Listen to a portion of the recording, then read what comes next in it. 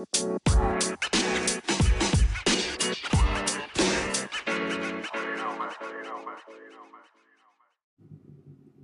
you ever wonder if God exists or if God cares anything about you? If God is like some entity that created the universe, set it in motion, and then walked away? Do you ever have those questions? And as maybe you're going looking for answers, trying to figure out, when we comb through the Bible, when we see those stories that where it's like God shows up in amazing ways, in big, bold ways. And we're like, God's never shown up like that for me. Why? Like, am I not worthy? Am I not loved? Where is God? How do I experience God? And that question of how do you experience God right here, right now, is what we're going to get into today. And we're going to go to Luke chapter 17, where it's Jesus. He's teaching the disciples. In chapter 16, he was having a conversation with the Pharisees, but in chapter 17, the disciples have heard that conversation with the Pharisees, and the disciples are like, we don't have that issue, Jesus. We've chosen to follow you. We've chosen not to go down that particular path. That's not our struggle. All of us have struggles, and they are all different. What is a struggle for one may not be for another. And so the disciples are asking questions of Jesus, trying to kind of get at him, of going, how do we experience God if we're already on the path of saying, no, I'm going to follow you. I'm going to follow your way of living. How does God show up for us? And so today, as we get into this story, to begin to think about it in terms of ourselves, of how do we experience God in the everyday kind of moments all around. So beginning in Luke 17, verses 3 through 4. Watch yourselves. If your brother or sister sins, warn them to stop. If they change their hearts and lives, forgive them. Even if someone sins against you 7 times in one day and returns to you 7 times and says, I am changing my ways, you must forgive that person. Whoo, that word forgiveness, right? Forgive, that can be kind of challenging. And sometimes maybe we struggle more with forgiving ourselves than forgiving someone else. Or maybe we've had a situation where it is so complex, and we discussed this before, that forgiveness, depending upon the context, begins to look a little bit different. And as it takes something different, it requires something in every situation of ourselves, and requires us to discern what forgiveness looks like. And sometimes forgiveness is so complicated, it's so hard. It's of a particular way that we just have to give it over to God, that we just can't do it anymore. But to think about what Jesus is saying here to his disciples who are trying to figure out, okay, how does God show up? How do we experience God? And he's like, how are you practicing forgiveness? Practicing forgiveness with others, with yourself? How are you daily practicing forgiveness? And that is nothing easy. Jesus is not telling them something simple to do, because it's easy to forgive when it's not a big deal. It's easy to forgive but what about in those really hard moments? What are the things you need to forgive yourself of today? How do you practice forgiveness every single day, no matter where you are? And to begin to think about that as being connected to a way of experiencing God. Because God always forgives. God is forgiving. We have plenty of stories throughout the Hebrew Scriptures and throughout the New Testament where it's very clear God is constantly forgiving. And so how do we begin to practice that? Not to say we're going to be great at it, we're going to be perfect at it, but how do we begin to practice? And the disciples had the exact same question. The apostles said to the Lord, increase your faith. The Lord replied, if you had faith the size of a mustard seed, you could say to this mulberry tree, be uprooted and planted in the sea, and it would obey you. The verses 5 through 6 here, immediately the disciples respond with, increase our faith. Like, okay, if you're wanting us to practice forgiveness, we're going to need more. We're going to need bigger. And so often the interpretation of these verses of following forgiveness are, well, if you'll just increase our faith, and Jesus responding with the mustard seed. And in other places, the mustard seed grows into a big bush. And so often this interpretation is, it can be so small and be so much bigger. It can actually grow bigger. But notice here, there's something kind of odd, and we need to slow up here with Jesus' response. Because he said, if you had the faith the size of a mustard seed, you could say to this mulberry tree, be uprooted and planted in the sea, and it would obey you. Okay, so are you saying something impossible would become possible with faith? Also another common interpretation. Or is this a warning? Think about that. You could say to this mulberry tree, be uprooted and planted in the sea, and it would obey you. If a mulberry tree were planted in the sea, it would die. Think about that. It would be destroyed. Mulberry trees are meant to be on land. It would not survive. And so sometimes when we are so much after bigger, better, and we have to do it exactly right, we have to do it exactly this way, that we begin to choke the life out of things. That as the disciples are like, increase our faith, we need bigger is better. And Jesus is like, not necessarily, it can be destructive. This is a warning. Because the disciples are getting like, okay, right action. Like we have to get the right action, which can lead to self-righteousness. Like I've got it all together. I've got it all figured out, which also leads to if we think we have got it all together, it is easy for us to slip into being judgmental of others, which is not forgiving.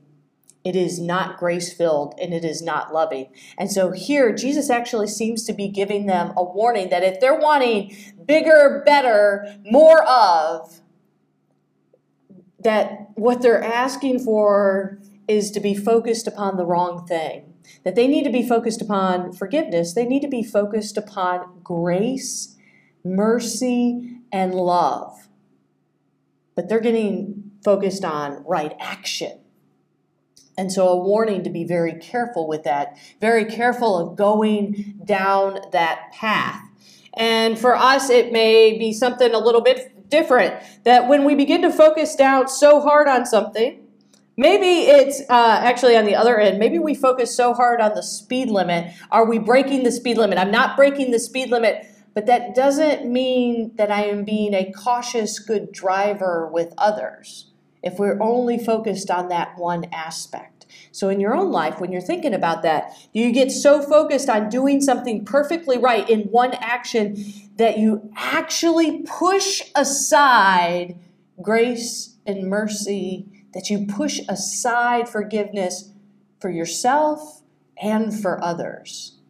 Because there's something here about experiencing God when we begin to focus ourselves in ways like Jesus is talking about. Like Jesus is trying to teach them to get to think about forgiveness, think about mercy, think about love. Continuing on in verses 7 through 10. Would any of you say to your servant who had just come in from the field after plowing or tending sheep, come, sit down for dinner? Wouldn't you say instead, fix my dinner, put on the clothes of a table servant, and wait on me while I eat and drink? After that, you can eat and drink. You won't thank the servant because the servant did what you asked, will you? In the same way, when you have done everything required of you, you should say, we servants deserve no special praise. We have only done our duty.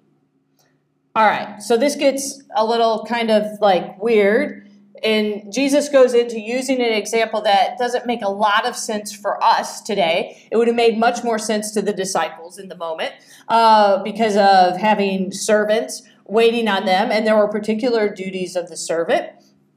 And here, it almost sounds like Jesus is going into what's the bare minimum requirement. What do you have to do? What are your expectations? And so often we put expectations upon God, of what God requires of us. And it's really important for us to remember that nothing that we do can earn God's love, can earn God's forgiveness, can earn God's grace. That is freely given. And so when we screw up, when we are imperfect, when we leave space, like in the previous passage about the mulberry tree, the previous verses, when we leave room for God to guide us because we don't have it all figured out, that's when things begin to increase. Not when we keep looking at what's the bare minimum that I've got to get done. What's that action that will unlock everything? But here, Jesus is really trying to focus them on a new way of thinking and living. Because so often, if you're talking to people who say, I've experienced God, we experience God in our imperfections. We experience God when we don't have things figured out, when we're not so focused on getting just by. What is just our duty?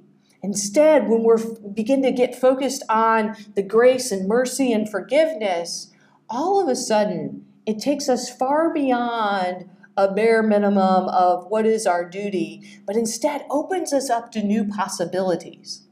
And so as we're thinking about that, of thinking about how we experience God in kind of our everyday, do we actually leave room in the everyday imperfect moments, in our regular everyday kind of work, as the servant is preparing dinner, as the servant is there tending to the things that need to be done?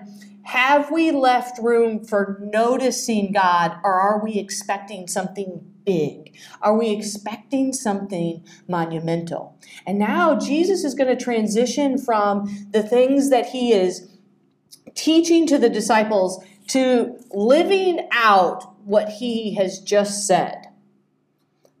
All right, beginning in Luke 11, verses 14. On the way to Jerusalem, Jesus traveled along the border between Samaria and Galilee. As he entered a village, 10 men with skin diseases approached him. Keeping their distance from him, they raised their voices and said, Jesus, Master, show us mercy. When Jesus saw them, he said, go show yourselves to the priest. As they left, they were cleansed. All right, so Jesus is traveling. It's his everyday kind of work. He probably is being followed by all of the disciples. Okay, so they have heard him talk, right? They have heard his teaching where it's like, hey, what are you getting focused on? Because if you're wanting to experience God, if you're wanting to be able to experience forgiveness in your life and everyone else's, which is experiencing God, what are the things that you're holding on to? And here he's got to live it. When these 10 men come and they are in need of healing, they've got some kind of skin disease, and so they're asking for a physical healing, but they're asking for something else. Because in the ancient world, in this time, if there was a skin disease, they could not be part of the community. They had to live separately. Their relationships were strained, maybe even destroyed. And so they are asking a couple of things here. They are asking for a physical healing, but they're also asking to be healed with their community. And for us to think about that, about how healing plays a part in our lives, and it's not just physical. In fact, it looks many different ways. We are in need of healing in a multitude of ways. People around us are in need of healing in a multitude of ways. And here Jesus is showing us something about it, that God's presence can be healing. That God's presence can be healing in ways that we think we need it, we want it, like with the skin disease, and then the healing presence can also do things that maybe we didn't expect. The healing of relationships, the healing of being part of a community. And here Jesus is beginning to show us how to live into experiencing God. That when we get focused on forgiveness, think about the healing properties of forgiveness. The healing properties of forgiveness for ourselves and for others. Think about when we get focused upon grace and love, when we get focused upon things that aren't so rigid, or I've got it all together, or I have to have it all together, of how healing that begins to be. And when we have and find healing in our lives that is connected to love and grace and mercy and forgiveness, when we are finding and experiencing that kind of healing in our lives, we are experiencing God in these small little ways. The disciples wanted big, they wanted fireworks, but here Jesus is like, he's just present, he's just listening. And that in and of itself is also healing. That he doesn't dismiss this group of people, and he says, no, go present yourself to the priest, which was so that they could become part of the community once again, and they were healed. And to think about that in our everyday little moments where maybe we've extended forgiveness, where we've extended healing, we not only are having a moment of experiencing God for ourselves, but we are creating that moment for someone else. That someone else gets to experience a little bit of God in their lives. Continuing on in verses 15 through 19. One of them, when he saw that he had been healed, returned and praised God with a loud voice. He fell on his face at Jesus' feet and thanked him. He was a Samaritan. Jesus replied, weren't 10 cleansed? Where are the other 9? No one returned and praised God except this foreigner. Then Jesus said to him, get up and go. Your faith has healed you. The deal with the Samaritans and the Jews, they're cousins. It's like different denominations. They have different ways of understanding their Judaism. And Samaritans and Jews have issues with each other because they don't think that they're actually following the way of God, right? They're getting too focused, a little too self-righteous. And here the Samaritan realizes that he has been healed, and he turns around and he goes back to Jesus with a thankful heart. He has been filled with gratitude. One of them, when he saw that he had been healed, returned and praised God with a loud voice. He fell on his face at Jesus' feet and thanked him. This moment of gratitude. And think about that for yourself. When you have a moment of feeling grateful, when it like kind of wells up in you, when you feel that thanksgiving, when you feel thankful for something, it's a recognition, even though we don't usually speak of it this way, it's a recognition of experiencing God. It's a recognition of experiencing love, which is of God.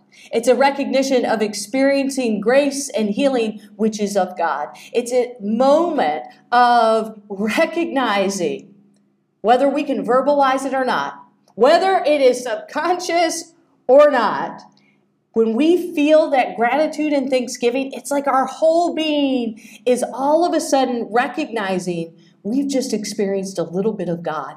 And so what would it mean every time you begin to feel thankful for something, you feel that gratitude, you get that sense, you go, wait a minute, I'm experiencing a little bit of God. Where is that? That we begin to recognize those small little moments of thanksgiving as moments of experiencing God. That it's far beyond the big, miraculous, kind of over-the-top moments that we sometimes read about, but instead, it's in the little, tiny moments every single day, and that's because God's presence is with us, which we're going to get with verses 20 through 21. The Pharisees, so now the Pharisees have shown back up. The Pharisees asked Jesus when God's kingdom was coming. He replied, God's kingdom isn't coming with signs that are easily noticed, nor will people say, look, here it is, or there it is. Don't you see? God's kingdom is already among you. God's kingdom is already among you. God's presence is already with you, in you, surrounding you, ever present. But it's not going to come the way that you necessarily think about it. So often we want a big flashy sign that says, God, God, God, right here, right now. This is what God's doing in big, bold ways. Sometimes we want God to show up like a genie in a bottle where we have all these wishes and wants, and we're just like rubbing the bottle and we're like, come on, God, I need these 3 wishes, and I'll believe if you exist, if those 3 wishes come true. And here Jesus is like, nope, God's already with you. You can experience God every day in the littlest moments, in the tiniest of ways, in the ways that you may deem even insignificant or just part of your job, part of your duty. And so Jesus is challenging them. Jesus is challenging us to not just sweep away and be like, you know what, I've never had that big moment. I don't know what that is. But instead to begin to notice God's presence in the small moments, in the moments that we get to be a part of. We may even get to cultivate, because when we practice forgiveness with others and ourselves, when we have love and we're showing that love, when we are all about extending mercy and experiencing grace, not just for ourselves, but for others, creating that opportunity for others, not only do we get to experience God, but we get to share that with someone else. And so to think about that when we get focused on grace and love, when we get focused on forgiveness, when we get focused on being that healing presence of being able to listen, that we are creating moments, we are giving space to experiencing God for ourselves and helping others to experience God as well. And so that is our challenge this day. How will you notice right here and right now how God is showing up, how you get to experience God in those small moments, in those moments of love, in those healing moments? How are you going to cultivate those for others? How are you going to be part of this beautiful, this inspiring work that says all of us are in it together? All of us struggle. All of us need forgiveness. All of us are in need of love. And so what do we get to do today? Not looking for the big signs, the big flashy things, the fireworks going off, or the genie in the bottle. But instead, not only how do we experience it in the small ways, but how do we get to cultivate that? How will we choose to cultivate that for others? Amen.